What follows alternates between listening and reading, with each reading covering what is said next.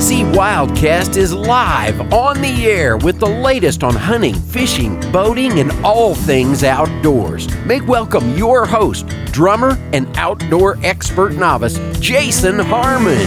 Hey, all right. Hello, everybody. Welcome to this edition of Tennessee Wildcast. We're glad y'all are tuning in. Going to have a great show today for you. It's all about turkey.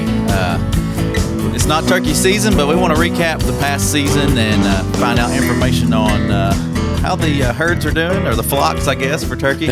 And we got the expert here. You know, I'm not the expert. Heard those flocks. Yeah, heard those flocks. We've got the expert with us today, Mr. Roger Shields. He's our new Wild Turkey Program Coordinator, and we are glad he's here. And I also have Mr. Don King with me. Yeah, thanks, Jason. Appreciate the invite. Looking forward to learning a lot from Roger today. Yeah, he's the expert in the room, so we're going to turn to him for all the answers. Hopefully I'll have some for you. Yeah. He's new to the agency, and we're going to learn a little bit about him, and we're glad he's with us, and I look forward to this show because I'm going to learn a few things. Yeah. New to Tennessee, too, I understand. Yep. So, well, let's jump into it, and we're going to start with Meet Roger. We could maybe start a new segment, Meet Roger. Yeah. All right. And there's a couple of Rogers in the wildlife program upstairs, but this is Roger Shields. He's the Wild Turkey Program Coordinator for the agency now. And Roger, tell us about yourself. How were you introduced to the outdoors, and what got you into this field? What brought you towards the outdoors? Well, I guess, I grew up out. I'm from Kansas originally. That's where I grew up. Okay. I say my dad kind of had a hobby farm, right? He worked in town, but his hobby was raising cows. And so we lived out in the country, and I just always loved being outdoors, just being outside. We had horses and cows and lived on 20 acres. And I guess I got it from my parents, my mom always liked being outside and seeing wildlife. My dad liked, he always wanted to be a cowboy, really. And so we just kind of grew up outside, and not really from a hunting family per se, but just enjoyed being outdoors.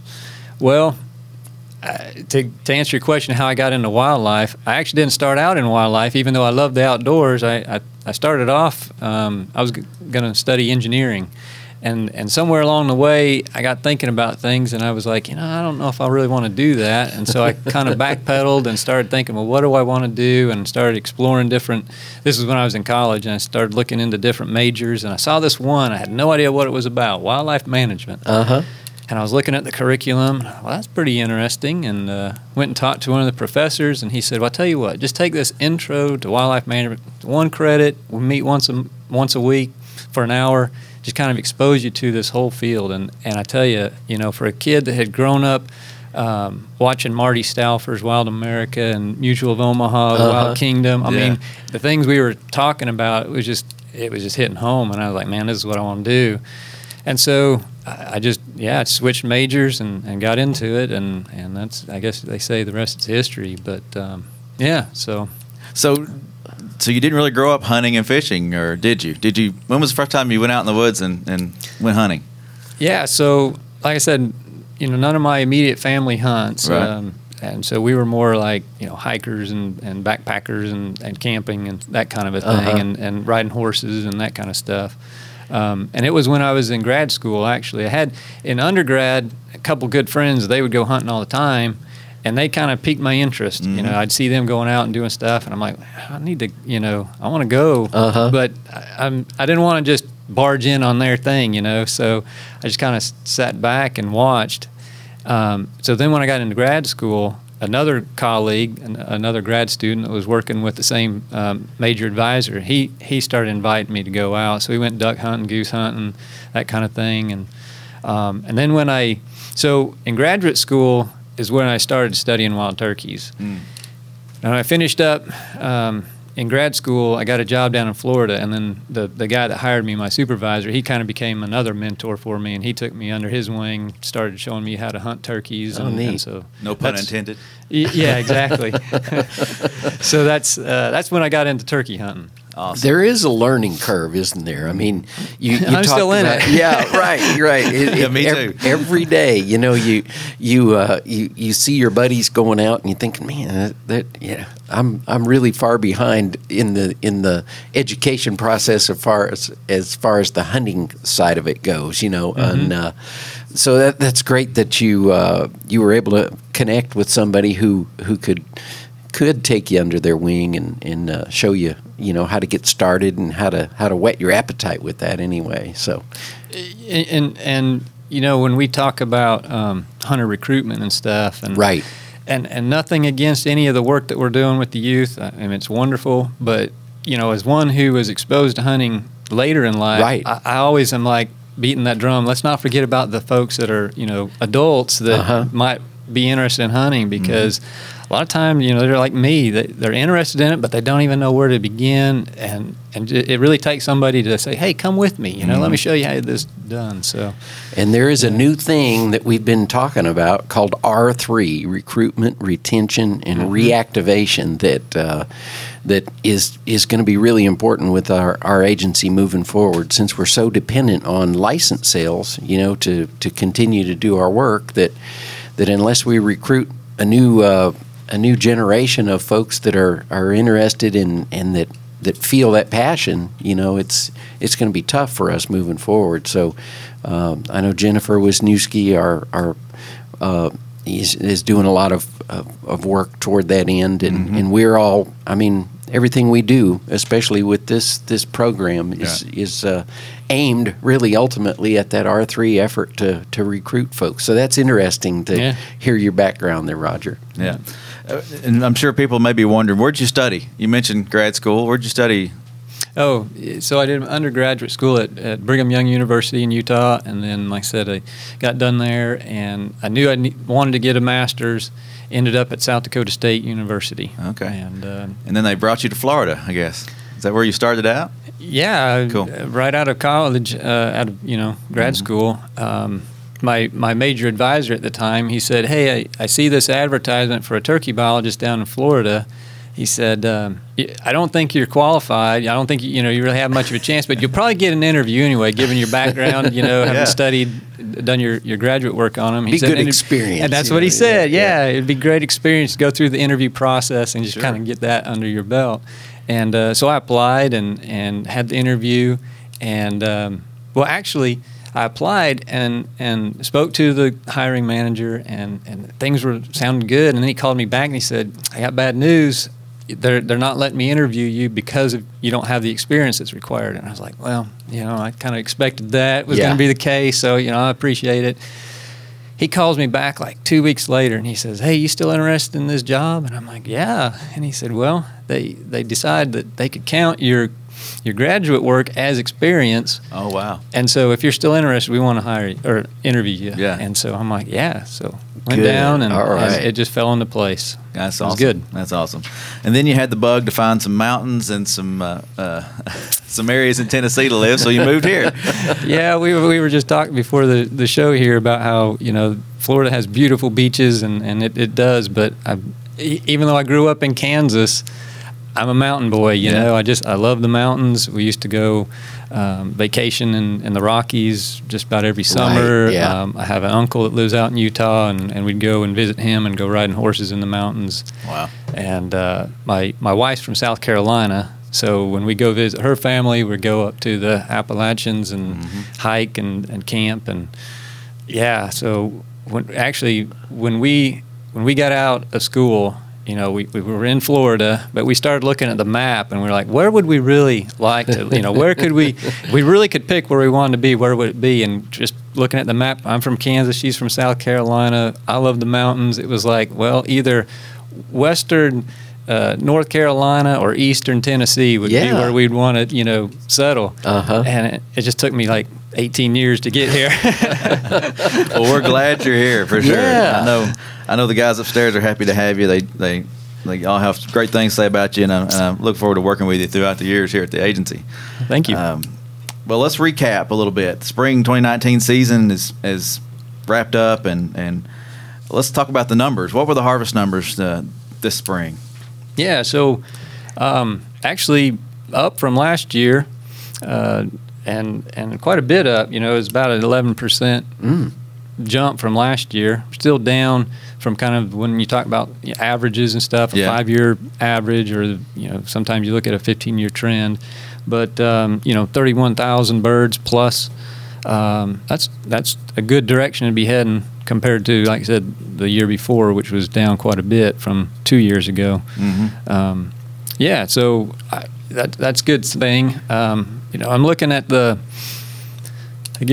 long-term trends, and I feel like, and I've talked to a lot of people about this and trying to get the word out. And again, my thoughts on this, you look at the trajectory that we were in, and starting back when, the early 90s, even before that, when a lot of that restoration work was going on, and the birds exploded, and that's what you typically would see. Right. A good explosion, that kind of exponential growth. And we saw that here in Tennessee. And then as they start to fill the state, both because they're doing well reproductively and we're still stocking and releasing and kind of putting birds in new areas. So those numbers are growing and expanding. But you reach a point where you kind of saturate things, right? And they call that a carrying capacity. I feel like we had reached that carrying capacity somewhere in that, and it wasn't just here in Tennessee. It was throughout the everywhere, southeast, kind of a trend. And even into a lot of the eastern half of the United States, because all the states were actively involved in restoration work and doing the same thing basically at the same time. Some states were a little ahead of others, but in the southeast, we were seeing a lot of states were seeing these kind of topping out and starting to decline, and that was all hitting right in around the mid 2000s. And so, Tennessee's no different. If you look at the track of harvest, it increases till 2000, and then it starts to slow down. Kind of had a peak in about 2010, and then we've kind of been on a decline since then, with some jumps up and down here and there. But I think in the big picture of where we're at in Tennessee, I do believe we're kind of trying to find where that happy, stable. So I say stable in air quotes because turkey populations, by their very nature, are not a stable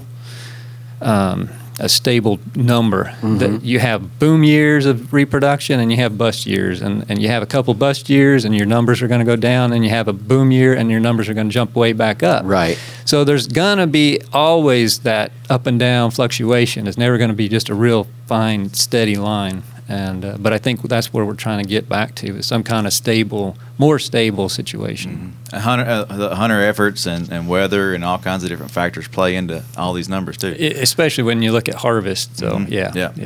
And so I guess from hearing what you're saying, is it what we expected? Are you impressed with the numbers? I mean, it sounds like you think it's kind of settling out. I mean, I can't predict the future by any means, but I do feel like we're starting to get to where we're more, that we may see a little bit more decline. And again, I'm talking holistically here. Right. There's going to be little pockets that maybe have things going on. I think we'll talk about a little bit more some of these pockets maybe. But, looking at the big picture, I think we're kind of coming into a more stable situation. And I think that's what we were expecting. So, yeah. Cool. And I had here, we hear the numbers are down. Is this true, and does it depend on the area? And I guess you probably just pretty much answered that. There's some areas that might have a decline and a few pockets that need more attention, I guess. Yeah. And I don't know if you want to talk about it now, but, the Middle Tennessee, and there's something certainly going on there because the decline was a little bit more severe than in other parts of the state. And as you look across the southeast again, you kind of see that. There are certain areas that just have had a lot steeper decline than other areas, even kind of state by state. And so, clearly there's some things going on in addition to just that natural correction. Right. And just trying to identify what those things are is that's the $1 million question. So. Okay. Well, why don't we jump to a different segment here real quick? Why not? Before we get into this Middle Tennessee study. Oh, yeah. Get your questions answered. TWRA Q&A. right, that's a Q&A music, and we hadn't done a Q&A in a while. TWRA female singers. Yeah, they do a great job. We wanted to hit on a few things that's going on. Getting a lot of calls on the elk raffle and the quota hunt application time, and want to give people an update on what's going on there. So yeah, TWRF.net. That is the place to go to get involved in the raffle, the elk raffle. TWRF.net, Tennessee Wildlife Resources Foundation is what that stands for. And you can read all about all the details, but give us a couple of highlights there, Jason. So the elk raffle is going on. We did this last year. It was very successful, so we're doing it again this year. It's $20 a chance, or you can get 3 chances for $50 or 10 chances for $100. So the price goes down as you get more chances there. And it ends at 11:59 on August 2nd. That's the last last minute you can buy a chance. And there's 5 ways to win. There's the big prize, the hunting trip, hunting elk hunt, and then the route. You win a rifle and a chance to be on the Best of the West production. They'll film the hunt and put it on there as a segment on TV. So that's pretty cool. And then from there down, Polaris Ranger is a second place prize. Gift cards from Cabela and Bass Pro is third place. A night muzzleloader is fourth, and the fifth draw will win a bunch of hunting gear. So that Polaris Ranger, I've heard some people say, "Man, I hope I get second." Yeah, it's an awesome chance just to win that. It's worth putting in a few dollars for an opportunity to win that Polaris Ranger. Our foundation has really stepped up the prizes that go along in conjunction with the hunt. I mean, that's the golden opportunity there to be a part of this hunt. And as you said, it's been really successful. Last year was the first year we were able to do this raffle, and the dollars go to help perpetuate the elk program in Tennessee. So it's all goes right back into that program. Yeah, it's a really good thing. And so anyway, before for several years before, the commission had allowed us to do an elk tag that we would auction, an online auction, and this has worked out way better as far as helping raise money for the program. Right. So kudos to TWRF for helping put this thing on. And then there's also the quota hunt application period coming up June 19th through midnight of July 24th, and you can apply for elk tags through that. And also there's 15 tags, I think, for the season or something like that. Just check that application. It's on our website, and that starts on June 19th. But you can apply for your favorite WMAs and try to get in there and get one of those quota hunt opportunities. That's right. And the youth tag for the elk, and there's a lot of opportunities out there. So I think that wraps up the Q&A time. We get those questions on Facebook. We get questions, calls in here to the office. So if you got questions and you want us to answer them on the show, send them my way. Send them to Ask TWRA. Or exactly. Ask TWRA at tn.gov, and we'll try to answer those for you. All right. So back to it. The Middle Tennessee Turkey Study. It's been going on for a while. Give us a quick overview, Roger, of what that study is, what they're doing down there. So this is the third of basically 5 years of field work. It started, I guess, 2016, 2017 was when they started trapping. And the goal of this research is to get information, get data on the vital rates, those reproductive parameters and survival rates of the population down in Middle Tennessee. There's 5 counties that we're looking at. Lincoln, Lawrence, Giles are the 3 that were in pretty steep decline, and trying to identify what was going on there. And then we included Murray and Bedford as kind of it was originally designed to be kind of the control counties, things that were normal. And since then, I think Bedford has kind of started to see a little bit steeper decline too. Anyway, again, just trying to document, get all the data we can, collect as much as we can, and they are collecting a boatload of data. Everything from adult survival, both gobblers and hens, nesting rates, nesting success rates, poult survival, habitat use, habitat at the nest sites. They're collecting information on, disease monitoring, hunter effort, hunter opinion, hunter attitude, gobbling information. I mean, Wow. just about everything. And we're, like I said, we're about at the midpoint right now. So. And you say it's in conjunction with us and who else? Yeah, the University of Tennessee, Knoxville is who we're working with on that. And they've got one graduate student that's just finishing up, and then another one just starting. They're kind of they're handing off the baton, so to speak. And so, like I said, just kind of right in the middle of it. We're getting some preliminary data from this first graduate student as he finishes up his thesis. He's doing some work looking at the nesting behavior and nesting ecology, and then the full study and all the analysis will be done by the second graduate student, who's a PhD student, at the conclusion of it. But they're staying on target in terms of what they're trying to accomplish. Mm-hmm. They're keeping about 100 birds, both 100 hens and 100 gobblers on air, transmitted. Okay. And I was out with them tail end of last week. They're out trapping poults, which was kind of cool, getting out there and helping them with that. And they're another component they're adding this year is habitat manipulation. So they're wanting to go in there and do some site-specific habitat management, if you will. Okay. See if they can improve the conditions on the ground that would maybe translate to better survival of poults.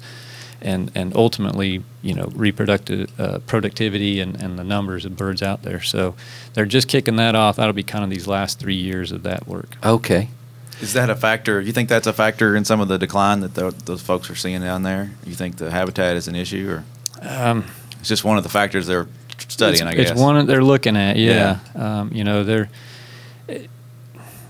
There's improvements that can always be made on the ground. Right. Whether Anywhere. it's timber, forest land, grasslands, whatever. Right. And so if I guess it's like, we have these ideas. They want to really measure, if you do this work, does it actually translate? Because we don't want to be telling people do this if it doesn't really help out. So. Right. I bet when all this data starts coming in, and it has already, I'm sure your engineering background comes into. I wasn't in engineering very long, so. But there's some math involved. Yes, I've seen you guys. When you're dealing with a species specific, especially like this, and you're looking at the numbers and there's just so much to consider and. There's a lot to it, and you guys look at a lot of spreadsheets along with going out on the ground. Which is why we're contracting with the universities, A lot of modeling going on there. It's good experience for them, too. Yes. Gets a lot of good hands-on for them. Maybe see some future Wildlife Resources Agency biologists. Yeah. You never know. Well, and there was also, got an email from you the other day, and I think a lot of folks did. Hey, we need some help with our annual turkey survey. Tell us what that's about. What's the annual turkey survey? I guess a statewide. The agency has been for 20 years plus probably conducting a summer turkey sighting survey is basically what it is. So some people call it like a brood survey, but we expand it beyond just brood. So staff, employees are out, and it traditionally had been our biologists and law enforcement officers or the folks who are out in the field driving around doing their work outside. When they'd see a turkey, they'd record what they saw. Whether it was a gobbler with a hen or two hens by themselves or a hen with some poults, whatever they see, they write it down. And we just run that from June 1st through the end of August. And I was just reaching out to folks here in the office to see if they had interest in participating in that. So. I need to recruit my wife for this because she has to stop regularly on her route to work for a parade of a flock of turkeys that'll walk across the road. Not a herd, right? Flock. No. Well, I'll volunteer right now. I saw 2 gobblers this morning. All right. And a couple of hens, and then I see this same hen every morning coming to work. And she has to get out of the road. She just stands right in the middle of the road and doesn't care if I drive by or whatever. But anyway, so you can you can put that in your survey. All right. I volunteered. They can be creatures of habit, can't they? Oh, and they get very used to seeing people when they're not being pursued by them. Right. And it leads to problems in a lot of cities if you're paying attention to the news articles ever. Just about every big city around the eastern part of the U.S. Is dealing with some form or fashion of, nuisance turkeys. So, really? Yeah, it can become a problem if you don't keep them wild. Yeah, I never thought about that, turkey being a nuisance, but I do see some turkeys regularly, feeding around this chicken coop, and I wonder if they're wild or free or farm birds, but they look to be wild. Yeah, when I'm referring to nuisance, I'm talking like in city limits and things where they're getting in around parking lots and slowing up traffic and just creating congestion and difficulties for folks. So, gotcha. Yeah. All right. Well, when it comes to these summer surveys, do you look for help from the public, or is it mainly just in-house folks? We've been doing it in-house, and that's something I want to look into. Again, some more data analysis stuff. I want to look at, we've got this graduate student working down here in Middle Tennessee and collecting a lot of information about brood survival.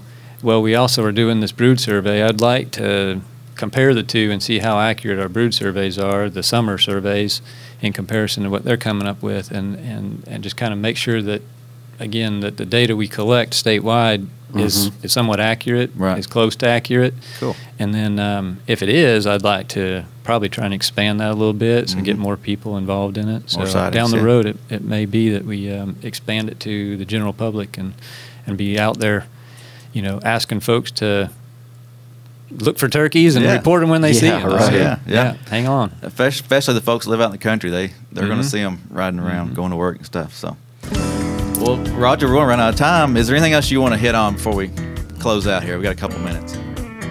Boy, I think you am glad to be here and excited to be in Tennessee and have all the support from everybody that I've been seeing. So it's wonderful. Thank you. You impressed me. We got to that Middle Tennessee study. He rattled off those counties like it was nobody's Oh, man, business. I know it. So I was going, man, I'm glad I didn't have to do that. Lincoln and whatnot. So anyway, great to have you on board, and look forward to working with you in the future. And thanks for being on this edition of Wildcast. Oh, thanks for inviting me. We'll have you back, and I'm sure the folks out there listening and watching would love to have you back every so often and learn more about turkeys. Welcome to Tennessee. Thanks. So anyway, hey, don't forget, we were going to mention that the fishing lakes are open. We just got past Free Fishing Day and Free Fishing Week, but hey, there's still opportunities out there on our family fishing lakes, and a lot of summer left to get out there and enjoy a beautiful day on the water, and plenty of great bank fishing and fishing piers that are just begging people to come out there and make use of them. So that's page 22 of the fishing guide if you want to learn more about that, or tnwildlife.org. And hey, we're on Google Play, Google Podcast. You can find Tennessee Wildcast there now. So if you're a Google user and you like to Google, go find us on Google. All right. We thank everybody for watching and listening, and we'll see you next time on Tennessee Wildcast. Thanks for tuning in. Stay connected with TWRA by visiting our website at tnwildlife.org. And follow us on Facebook, Twitter, and Instagram. Hey, it's all about Tennessee wildlife. It's what we do. Tennessee Wildcast will be on the air again next week. We'll see you then.